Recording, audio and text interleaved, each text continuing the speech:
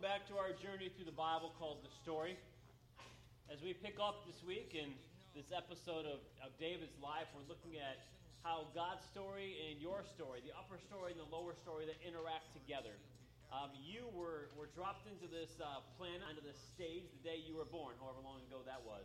And when you were dropped onto the planet from your mama, you were dropped onto the stage that God was already orchestrating. God is the director. You are simply one of the actors on the stage, if you will. And you didn't have a choice about that. You don't have a choice of being in God's show. Your choice is whether or not you are going to be a part of the good side or the bad side. That's your choice. There's no choice of being in the show. And so this morning, as we continue this journey, we saw previously how God had been working through a particular man, Abraham, that he had called. And through Abraham, he was going to make a nation. A nation as numerous as the stars in the sky. And then, after Abraham and Isaac and Jacob and Joseph, and we got out of the book of Genesis, and we looked at Joshua and how God freed his people from the Exodus, and then Joshua was going to lead them into the promised land. And the story continued, and the people eventually wanted a king. And that was the previous couple episodes we looked at, how Saul was the first king. But then David, shepherd boy, was anointed the king because Saul lost the kingship. And we want to pick up there and remind you that the Bible is a mural that tells a single story. We have this aptitude of ourselves that we look at David and we look at all the characteristics about him to emulate. And we are going to talk about a characteristic of David today, his heart after God's heart, that is a good character attribute. But here's what you need to understand, and I will hopefully drive this home this morning as well. David is not the hero. Saul is not the hero. Abraham is not the hero. Isaac is not the hero. Jesus is the hero. God is the hero of every story in the Bible. It's God's story. You're never the hero. God's the hero. And that's what we need to understand. That is the thread that goes through the whole Bible. The single story, that God is trying to get every person in the world to know who he is and have a relationship with him. This morning I want to look at the idea of David, specifically man of God and man of greed. Yes, opposites, two sides of the coin. And that is what we're going to find with David. Too far into that, the story of David, compelling as it is, this example of this epic narrative in the Hebrew Scripture, going from 1 Samuel 16 to 1 Kings chapter 2, this portrayal of Israel's illustrious hero. Really, there's no other tale like this in the ancient Near East. But let me mention a few verses that we have in Scripture as we get this set up. So, before we can fully understand David, we've got to understand the setup, and that's Saul. Saul's the setup. So this is a little bit of a rewind for us. But in 1 Samuel chapter 9, verses 16 through 17, Samuel came. He said, "Tomorrow about this time I will send you a man from the land of Benjamin, and you shall anoint him to be prince over my people Israel. He shall save my people from the hand of the Philistines. For I have seen my people, because their cry has come to me." So God has anointed, through Samuel the prophet, the man Saul. That's who God is picking. Now Saul is going to turn out to be disobedient. He's not going to follow through with what God asked of him to do. When Samuel saw Saul, the Lord told him, "Here is the man of whom I spoke to you. He it is who shall restrain my people." And so God here has chosen out Saul. But he doesn't obey.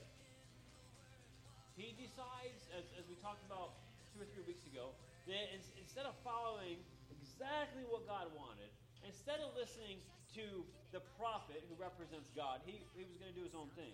And in 1 Samuel 13:14, we read, "But now your kingdom shall not continue. The Lord has sought out a man after his own heart, and the Lord has commanded him to be prince over his people, because you have not kept what the Lord commanded." You notice the word commanded. I've highlighted that for you on the screen because it occurs a couple of times in the verse. Okay? 1 Samuel 13:14 tells us that Saul blew it. He didn't follow after God. Now, what he had done was completely logical in the scene. You and I might have done the same thing. But, see, logic's not the name of the game with God. In fact, often logic is counterproductive to what God is trying to accomplish. Instead, it's about trust and faithfulness. And Saul chose logic over trust and faithfulness. If you look carefully, the narrator is trying very hard to let us know that there was no way possible for Saul to win the battle apart from God's help. Let me key you into a few things that occurred back in the text, okay? The Philistine army, it was said, was as numerous as the sand in chapter 13, verse 6 of 1 Samuel. Well, that's exactly what Israel was supposed to become, according to Genesis 12:3 and following, as numerous as the sand or the stars of the sky. But instead, the Philistines are as numerous.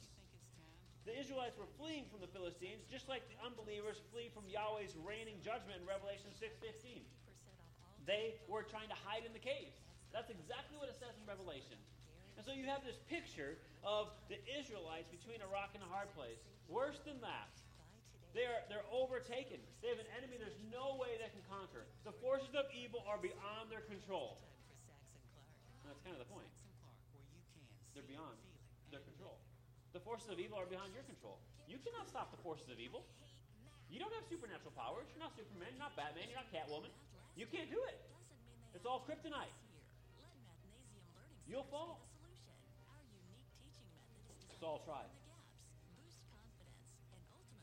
You remember the people, they had said back in 1 Samuel 8:20 that they wanted a king like the other nations. Then our king will judge us. He'll go out before us and he'll fight our battles. But Saul isn't out fighting the battles. Saul's in his tent, afraid of Goliath. In 1 Samuel 12:14, because if you fear the Lord, you worship and obey him, and if you don't rebel against the Lord's command, then both you and the king who rules over you will follow the Lord your God. If you don't rebel against the Lord's command, except, what do we find here? The Lord has sought a man after his own heart, and the Lord has commanded him to be prince over his people because you have not kept what the Lord commanded. So he has not followed through with 1 Samuel 12:14. He hasn't done what God commanded. And so God has commanded a new man. Because Saul didn't do what God commanded him.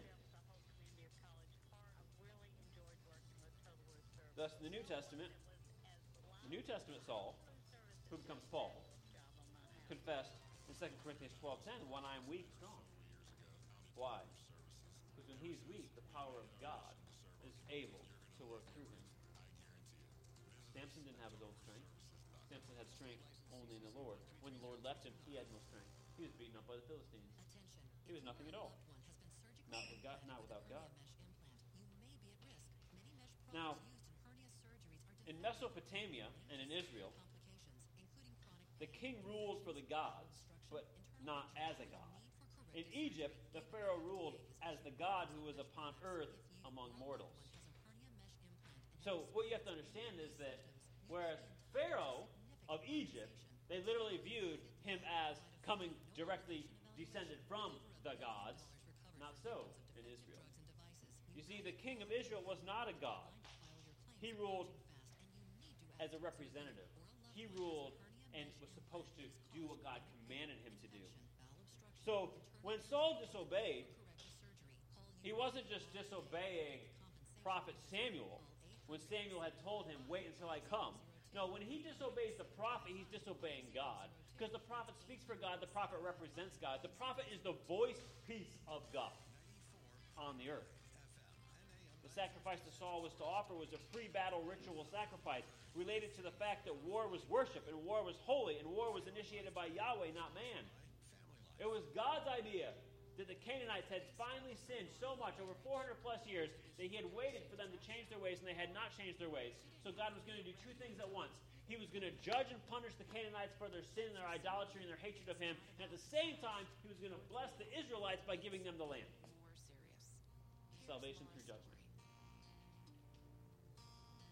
God promised to give them the land, but they couldn't take it by mere force. God was going to lead them and win the battles for them. So with Samuel representing the presence of God and him not being there, it was as if God wasn't with them.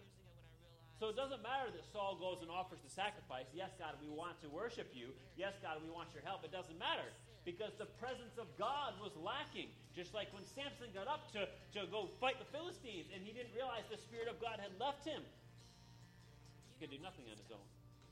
I think Jesus said that. You can do nothing on your own. Apart from me, you can do nothing. It's an interesting fact that related to this kingship idea in the ancient Near East. As far as we know, there's no other account of ancient history that demonstrates a God deselecting a king. Saul's the only one in all of history that we know of in the ancient Near East. And so that's our setup. So the setup moves us into David, the man of God. So what is it about David, the man of God? In 1 Samuel chapter 16, verse 7, it says, "But the Lord said to Samuel, do not look at his appearance or his stature, because I have rejected him. Man does not see what the Lord sees, for man sees what is visible, but the Lord sees the heart." As the prophet Samuel goes to select the son of the house of Jesse, and he looks at these men, he's looking at the strapping, strong men. David's not even there. He's out taking care of the sheep. He's the young one. God says he looks at the heart. I want you to focus on that. We skip forward a few verses in 1 Samuel chapter 16 and we get to verse 18. One of the young men says, "I've seen a son of Jesse of Bethlehem who knows how to play the lyre. He's a valiant man, a warrior, eloquent, handsome, and the Lord is with him." King Saul was being troubled by these evil spirits. He wasn't having good days. He wanted someone to play some nice soft music to help him. And they mentioned David. And what do we find again? The idea that the Lord is with him is mentioned. This is the whole key. We continue on in 1 Samuel chapter 17, verse 8. It says, relating to Goliath, the great giant of the Philistines.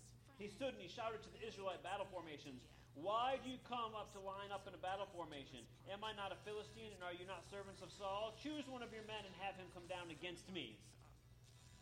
Now you have to understand the scene. There's a valley in the middle. There's a mountain on this side. There's a mountain on this side. The Philistines are on one mountain. The Israelites are on the other mountain. There's a valley down in between.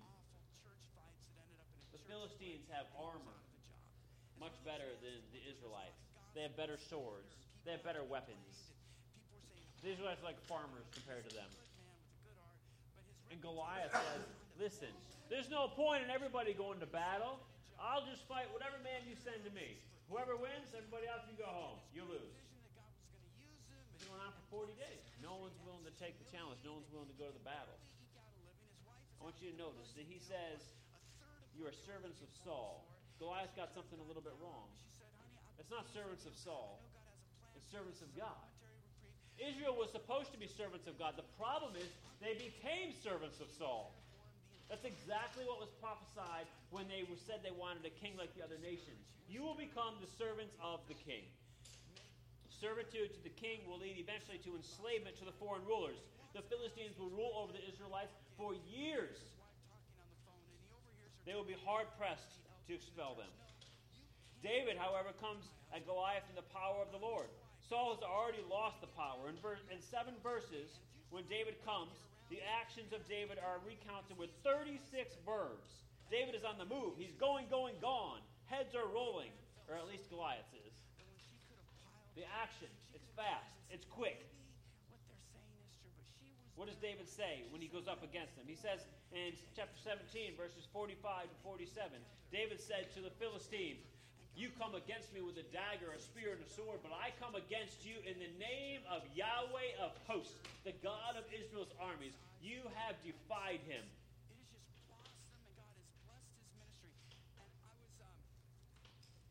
Today the Lord will hand you over to me. Today I'll strike you down, cut your head off, and give the corpses of the Philistine camp to the birds of the sky and the creatures of the earth. And then all the world will know what? That Israel God. And this whole assembly will know that it is not by sword or by spear that the Lord saves, for the battle is the Lord's. He will hand you over to us.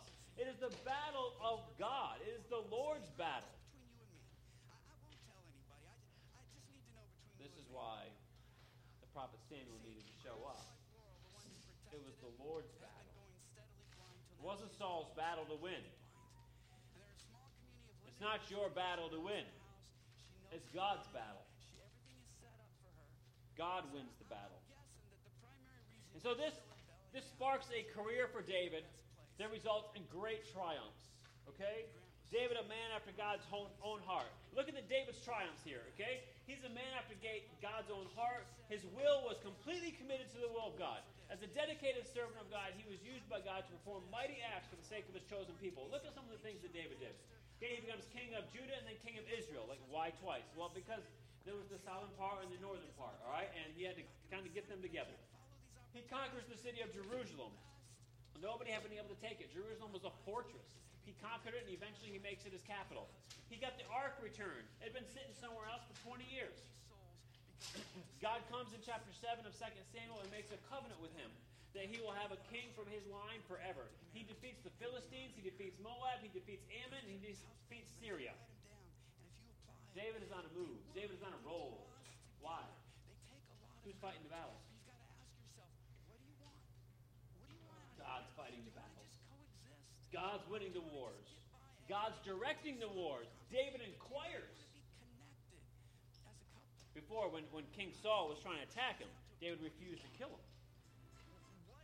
David would inquire of God, should we go attack the Philistines here? Will you give them into our hand, or should we wait? He asked God.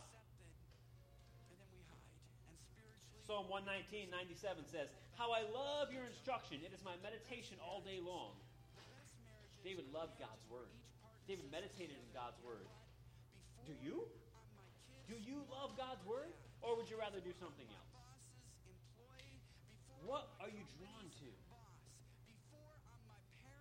To be a man after God's own heart, you've got to love what God loves. You've got to love the word of God. Why? Because it reveals who God is. You've got to love God's people. You've got to love worshiping God, praising God in song. Using your skills for God, not for you. In Psalm 84:2, we read of a heart longing and singing for joy in God. Maybe some of you know the song, My heart longs for you like a deer pants for running water. Maybe you guys never saw a dog. When a dog in the middle of the summer, it's hot, what's it doing? Panting. His tongue's hanging out of his mouth. Those tongues are long sometimes. You seen those dogs' tongues? Yeah? You're like, whoa, how far back did that go? He's just panting. He just wants some what? Water. And you put a bowl of water, and what's that boy do? Yeah, he does. Right? Lick, lick, lick, lick, lick. Give me all that water. What is the psalmist saying? What is David saying? He's saying, I'm like that dog that's so thirsty for the water, like the deer. I just want to drink in the Word of God. Let's just be honest. Is that where you're at? David says, boys, I long to meditate in your Word day and night. What do you like to do day and night? If you have your choice, what is it you like to do day and night? Is it meditate in the Word of God? Because that's what we're seeing here. There's a characteristic of a man whose heart is devoted to God. Unfortunately, there's another side to David. Yep, he's a man of God. But there's also, gentlemen, the fact that he's a man of greed. Unfortunately, this negative side of David comes through in several stories in Scripture. I want you to read with me 2 Samuel 11. It's a well-known story, but it clearly demonstrates and is a climactic point in David's life. David's life goes from triumph to trials, from uphill battle of victories to one night that ruins his entire life. Guys, you need to listen. You can spend your entire life building something, and it will be gone like that. One wrong move, one wrong decision, One wrong thing said, you're done. I mean, it's all in the news now, but Bill O'Reilly was on vacation, and while he was on vacation, he's fired. Okay? I never really listened to the guy, but he's a top rater on Fox. He's had a show for 20 years. Allegations finally caught up to him. Like that. He went on vacation. Figured when he came back, he'd go back to his job. Nope, he's done. Now he'll do something else. I saw this morning, I think he's already started some other blog thing. But anyways, he's done with that. That's how fast it goes, okay? One wrong decision. You're out of your job. 2 Samuel chapter 11. In the spring, when kings march out to war. So where do kings go in the spring? War. You know why? It's not harvest season yet, but it's not rainy season. It's in between the rainy season and the harvest season. So guess what? That's when we go fight the battles. Why? Because we got to get back home for harvest season, and rainy time's no good for fighting battles. So in the springtime, when kings, the word there is actually messengers, march out to war, David sent Joab with his officers and all of Israel. They destroyed the Ammonites and besieged Rabbah, but David remained in Jerusalem. So in the spring, when kings go to war, where's King David? In his house. He's not at battle. Verse 2, one evening David got up from his bed and he strolled around on the roof of the palace. From the roof he saw a woman bathing, a very beautiful woman. So David sent someone to inquire about her, and he reported, this is Bathsheba, daughter of Eliam, and wife of Uriah the Hittite. She's married. Verse 4, David sent messengers to get her. The word is take her. And when she came to him, he slept with her. Now she had just been purifying herself from her uncleanness, and afterwards she returned home. And the woman conceived and sent word to inform David, I am pregnant. A whole bunch of weeks just passed by probably in those couple of verses. David sent orders to Joab, send me Uriah the Hittite. That's the husband. So Joab sent Uriah to David. Okay, now remember, Joab and Uriah are off where? At battle, okay? They didn't show up the next day. He's got to send a guy on a horse with a message. Okay? Then the guy's got to get to the battle, find Joab, find Uriah. Then Uriah's got to get on a horse or walk or whatever and get back home, right? Takes a little time. When Uriah came to him, David asked how Joab and the troops were doing and how the war was going. And then he said to Uriah, go down to your house and wash your feet. So Uriah left the palace, and the gift from the king followed him. But Uriah slept at the door of the palace with all his master's servants. He did not go down to his house. Go down keeps showing up. When it was reported to David, Uriah didn't go home or go down. David questioned Uriah, haven't you just come from a journey? Why didn't you go home or go down? Uriah answered David, the ark, Israel, and Judah are dwelling in tents, and my master Joab and soldiers are camping in the open field. How can I enter my house to eat and drink and sleep with my wife? As surely as you live and by your life, I will not do this. Now, you don't understand this. You're like, are you kidding me? Yeah, I'd be with her. Hello. Okay, but you don't understand the culture. You don't understand the Israelite covenant and the commitment. See, when they went to war, it was worship. When they went to war, they were consecrated to God. When they went to war, it was a holy aspect. And so during the time of war, forbidden from engaging in relationships with women. And so he cannot do that, or else he will make himself unfit for the battle. In some ways, even if it was just showing us how deeply we need God. Verse 12. Stay here today also, David said to Uriah. Tomorrow I'll send you back. So Uriah stayed in Jerusalem that day and the next. David invited Uriah to eat and to drink. Why? Because he's hoping he'll finally get him to go do what he wants him to do. He went out in the evening to lie down on his cot with his master's servants, but he did not go home or go down. The next morning, David wrote a letter to Joab and sent it with Uriah. In the letter he wrote, put Uriah at the front of the fiercest fighting, then withdraw from him so he is struck down and dies. Take Uriah. I want you to go to the worst part of the battle. I want you to let Uriah start fighting, and I want everybody else to get back. So he gets killed. This is murder. When Joab was besieging the city, he put Uriah in the place where he knew the best enemy soldiers were. Then the men of the city came out and attacked Joab, and some of the men from David's soldiers fell in battle. Uriah the Hittite also died. Joab sent someone to report to David all the details of the battle. He commanded the messenger, when you're finished telling the king all the details of the battle, if the king's anger gets stirred up and asks you, why did you get so close to the city to fight? Didn't you realize they would shoot from the top of the wall at Thebez, who struck Abimelech, son of Jerubbesheth, Didn't a woman drop an upper millstone on him from the top of the wall so he died? Why did you get so close to the wall? Then say this, your servant Uriah the Hittite is dead also. Then the messenger left. In other words, if David doesn't like what's going on, just, slip in, Uriah died, and then it'll be okay. When he arrived, he reported to David all that Joab had sent him to tell. The messenger reported to David. Have you noticed the word messenger yet? It keeps occurring. The men gained the advantage over us and came out against us in the field, but we counterattacked right up to the entrance of the gate. However, the archers shot down on your soldiers from the top of the wall. Some of the king's soldiers died. Your servant Uriah the Hittite is also dead.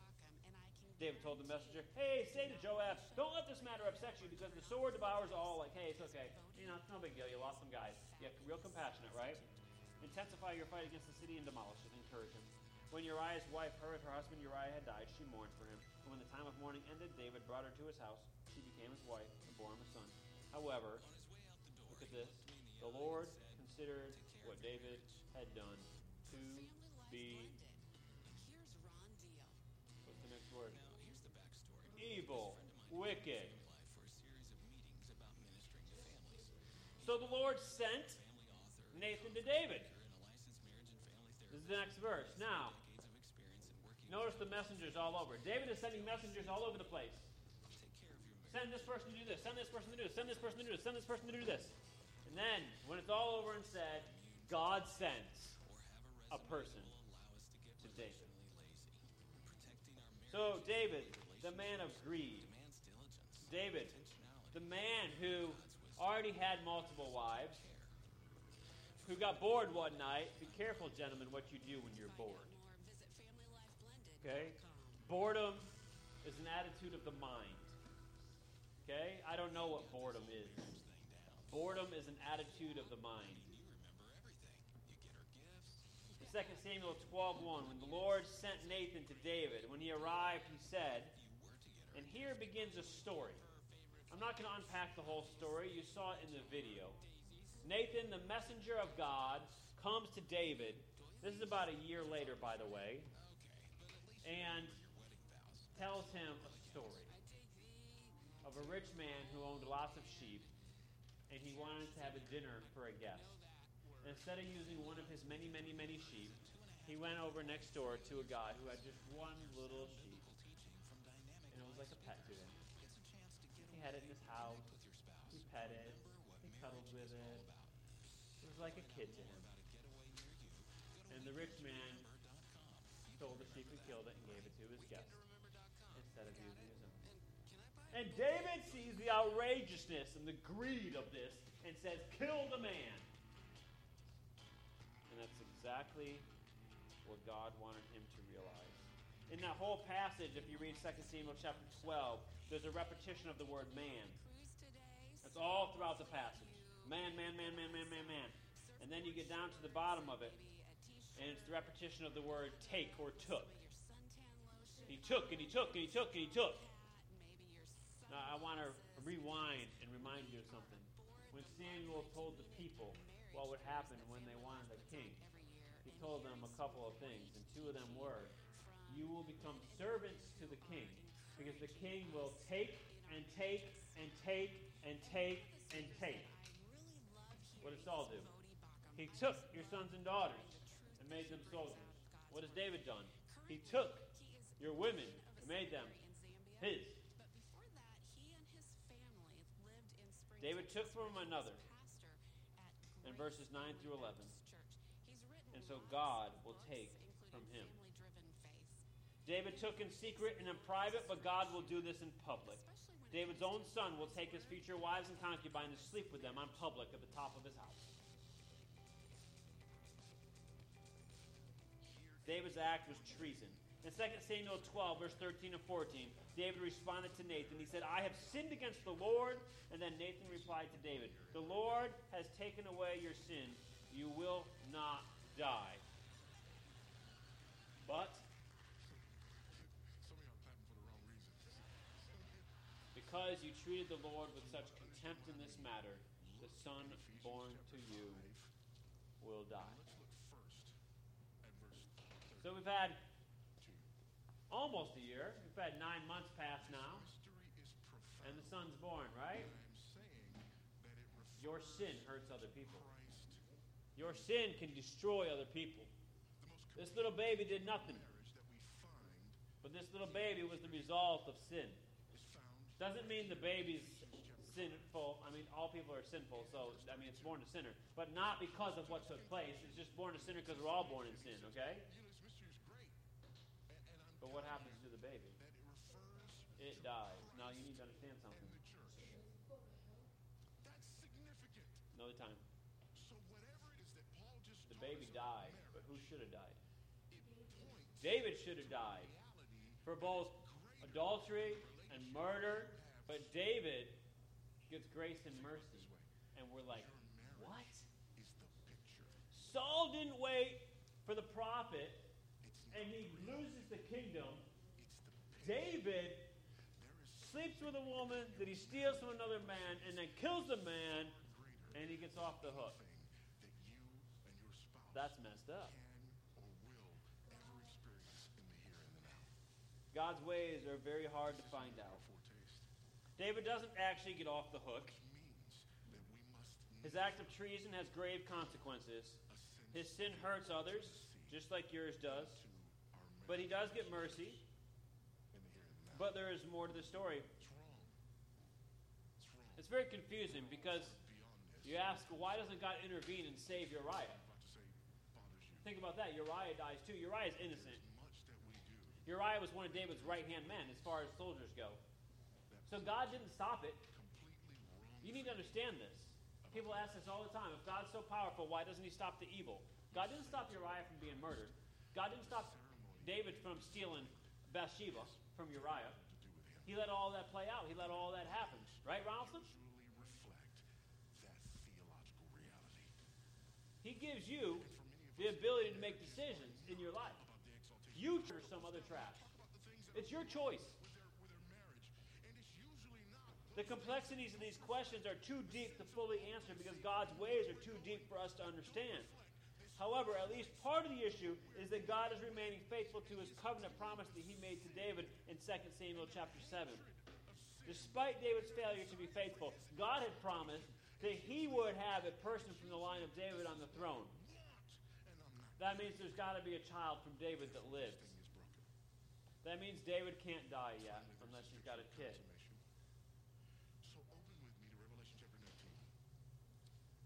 David has another child with Bathsheba. His name is Solomon, and he becomes the next king.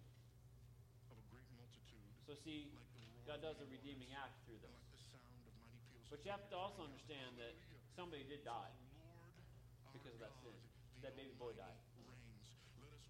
Now David grieved for that baby boy, but we don't see that he actually repented of his action. Not right there. Not until Nathan shows up and points his finger in his face. And Psalm 51 is the record of David's repentance. And this is important for you to understand, because this ties together the man of greed and the man of God. How could David be called the man of God? How could David be, in the Old Testament and the New Testament, this picture of following after and being devoted to God when he was also a man of greed? I'll show you how. In Psalm 51, verse 10 to 11, it says, this is why we sang this today, God, create a clean heart for me. Renew a steadfast spirit within me. Do not banish me from your presence or take your Holy Spirit from me. Now, we didn't read the whole psalm, but the psalm is a record of David's admission to God that he was a sinner, that he did wrong. And he says in that psalm, against you, God, and you only have I sinned. Your sin is not just a sin against your parents, your sibling, your teachers, your friends. Your sin is a sin against God. Every time you don't live the way God wants, the way you think, the way you talk, the way you act, it's a sin against God, the creator of the universe. And David recognizes that. David comes to his knees. He bows his knees in repentance. And guess what? When you humble yourself and repent before God, he offers you grace, mercy, and forgiveness. What makes David a man after God's own heart is not his perfection, for he was not perfect, but rather his willingness to repent when confronted with his sin. Now why in his blindness it took a year or so and a prophet of God to show him, I don't really know, except that we're all blind to our own faults sometimes. David had prayed for the baby to be saved, but evidently he had not yet repented of the actual sin that brought forth the baby. It's no accident. James says that desire, not controlled, gives birth to sin, and sin gives birth to death. Absolutely not. David's unchecked desire for the woman led literally to a baby born out of sin, a baby that then died because of David. Of the marriage that God wants for you, that is yet to come. The story doesn't end there. This doesn't happen. The story continues. Looking to your spouse. We move to 1 Samuel 30, verse 6, sometime later. It says that David is in a difficult position. It's in a battle situation because the troops talked about stoning him. They were all very bitter over the loss of their sons and their daughters. But David found strength where? Xavier, where did David find strength? Does best in pointing us to our Savior. He found strength in the Lord. Listen to him all day. He found strength in the Lord. So sometime later we find that David is still seeking strength in God. He's still meditating on God. And in 2 Chronicles 16:9, it says, "For the eyes of Yahweh roam throughout the earth to show himself strong for those whose hearts are completely his." Senior. Some of you moms are, yay, and some of you are like, God is looking for men and hope you women can join us for that. who will give their entire lives to him. And for those who do that, he will show himself strong. That means he'll fight your battles. That means he'll make you strong. That means he'll make you a winner. And a big Not a winner for you, a winner for him. our team who gets the job done. A winner for him. I'm talking about Keith and Phil and Bruce and So where does this leave us? David is a man after God's own heart. He's a man of God. He's a man of greed. Well, I'll tell you where it leaves us. David. He's just a man. That's where. David. Yep, he was a man that loved God. But he was not a perfect man. He was a flawed man. He was a sinner. He needed saving. He's just a man. So despite the fact that David was chosen by God, loved by God, meditated on God's word, was quick to repent when confronted, he was still a man. Demonstrating that the best you get is still a flawed man. The best king Israel has is still a flawed king. Is still a flawed man.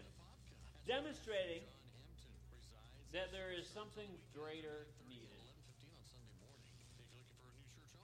The flawed man who would take instead of give. And thus the scripture does not hold David up as a paradigm of virtue to be followed as much as it holds him up as a type of the king that Israel needs. What do you find in the rest of the Old Testament and the New Testament? You find that Israel is waiting for a new and a better King David, who becomes known as Messiah, who eventually will become Jesus. The later writers of Scripture, even as they defend the Davidic kingdom, they acknowledge David's sin with Bathsheba. It's the one blight on his life. In 1 Kings 5:5 it says, "For David did what was right in the Lord's eyes, and he did not turn aside from anything he commanded him all the days of his life, except in the matter of Uriah the Hittite." Jeremiah 3:15 speaks of the future after the exile, when we're looking forward to a time where a new type of king. He says, "I will give you shepherds who are loyal to me. They will shepherd you with knowledge and skill." This is the kind of leader, shepherd, or king they needed, the kind that Jesus will be. There's another passage we should consider. 1 Chronicles 28:3, we're given the reason why David is not to build a temple or a house for God. See, David asked to build God a temple. And God said, "No, you're not going to build me a house, I'll build you a house." There's a play on words there. What he's saying is, no, I don't need you to build me a house, with your hands for me to dwell in, but I'll build you a house, a dynasty, okay? I will build through your sons, okay? And he said, your son Solomon can build it. He said, no, you're a man of war, David. You've shed too much blood. This is a phrase that God used of Gilead, who was a man of war in Joshua 17:1 as well. So, despite the fact that David won all these wars, there was this aspect of bloodshedding that God is not too keen on. What appears to be David's overreaction to Nabal in 1 Samuel 25 may also fit into this aspect. The intervention of Abigail, Nabal's wife, keeps David from carrying out his murderous threats. David then marries her after Nabal dies by God's hand. And thus we see that despite David's greatness and David's heart after God, he was not good enough. He was just a man. And there was a need for a greater man. In Acts chapter 13, verses 16 through 23, Paul uses David as an example of one chosen by God and faithful to God. like Abraham, was blameless but not perfect. David was loyal but not perfect. Listen to this, okay? And we're getting close to a close here. Acts 13, 16 to 23. Paul stood up and he motioned with his hand and he said, "Men of Israel, you who fear God, listen. God of this people, Israel, chose our ancestors. He exalted the people during their stay in the land of Egypt, and he led them out of it with a mighty arm. And for about 40 years he put up with them in the wilderness, and then after destroying 7 nations in the land of Canaan, he gave their land to them as an inheritance. And this all took about 450 years. And after this he gave them judges until Samuel the prophet, and then they asked for a king. So God gave them the Saul, the son of Kish, a man of the tribe of Benjamin, for 40 years. And after removing him, he raised is a key word, David as their king, and testified about him. I have found David, the son of Jesse, a man loyal to me, who will carry out all my will. And from this man's descendants, according to the promise, God brought the Savior Jesus to Israel." So David is a man that God raised up, okay, from a shepherd boy to become king. This is the Apostle Paul talking years later, okay, hundreds of years later. And then he continues on, okay, and in verse 30 of the same chapter, Acts 13, it says this regarding Jesus. Remember, God raised up David, same word, and now he talks about Jesus, who all the people killed. He says, "But God raised him from the dead, and he appeared for many days to those who came with him from Galilee to Jerusalem, who are now his witnesses to the people. And we ourselves proclaim to you the good news of the promise that was made to our ancestors." And so the Apostle Paul is connecting this idea of David, who was a man after God's own heart, but was just a man. And there was a need for a greater man. And he's saying this greater man is Jesus. Yes, God raised up physically David from a shepherd boy to a shepherd king, but he raised up Jesus from the grave. That's a whole different type of raising up. Just as God raised up David, God raised up Jesus to be King of Kings. While David was raised up from his father's house to be king, Jesus was raised up from the dead to be king of the universe. As Paul continues his word of testimony in Acts 13, David, 13, verses 34 to 39. "Since he has raised him from the dead, never to return to decay, he has spoken in this way, I will grant you the faithful covenant, blessings made to David. Therefore, he also says in another passage, you will not allow your Holy One to see decay. For David, after serving his own generation in God's plan, fell asleep. He was buried with his fathers and decayed. But the one God raised up, Jesus, did not decay. Therefore, let it be known to you, brothers, that through this man forgiveness of sins is being proclaimed to you. And everyone who believes in him is justified from everything that you could not be justified from through the law of Moses." So David was raised up from a child to become the shepherd king, but when David died, he was just a man, and his body decayed in the ground. But Jesus, appointed by God and raised up by God, not just a man, but the God-man, the man-God, was actually put in the ground for 3 days, but his body did not decay in the ground. Instead, he was raised in the resurrection that we just celebrated last Sunday at Easter. So David, a man of God, a man of greed, but just a man. Jesus, the man-God, raised from the dead to be the king that we all need. Not only do you need a king, you need a resurrection. More than David's raising from shepherd boy to shepherd king, you need a resurrection of the Spirit. Samuel was raised or reared by God from the time he was a little boy in the temple. David was raised or chosen by God to be king. Jesus was raised, made alive from the dead to be king over all. Paul was raised from death to life and was given new sight from his spiritual blindness. What do you need resurrected today? What's dead in you that needs resurrecting? So despite the fact that David was chosen by God, loved by God, meditated on God's word, was quick to repent when confronted, he's still a man. So the best you get is a flawed man, except for Jesus. Jesus, the true man of God, the true God-man.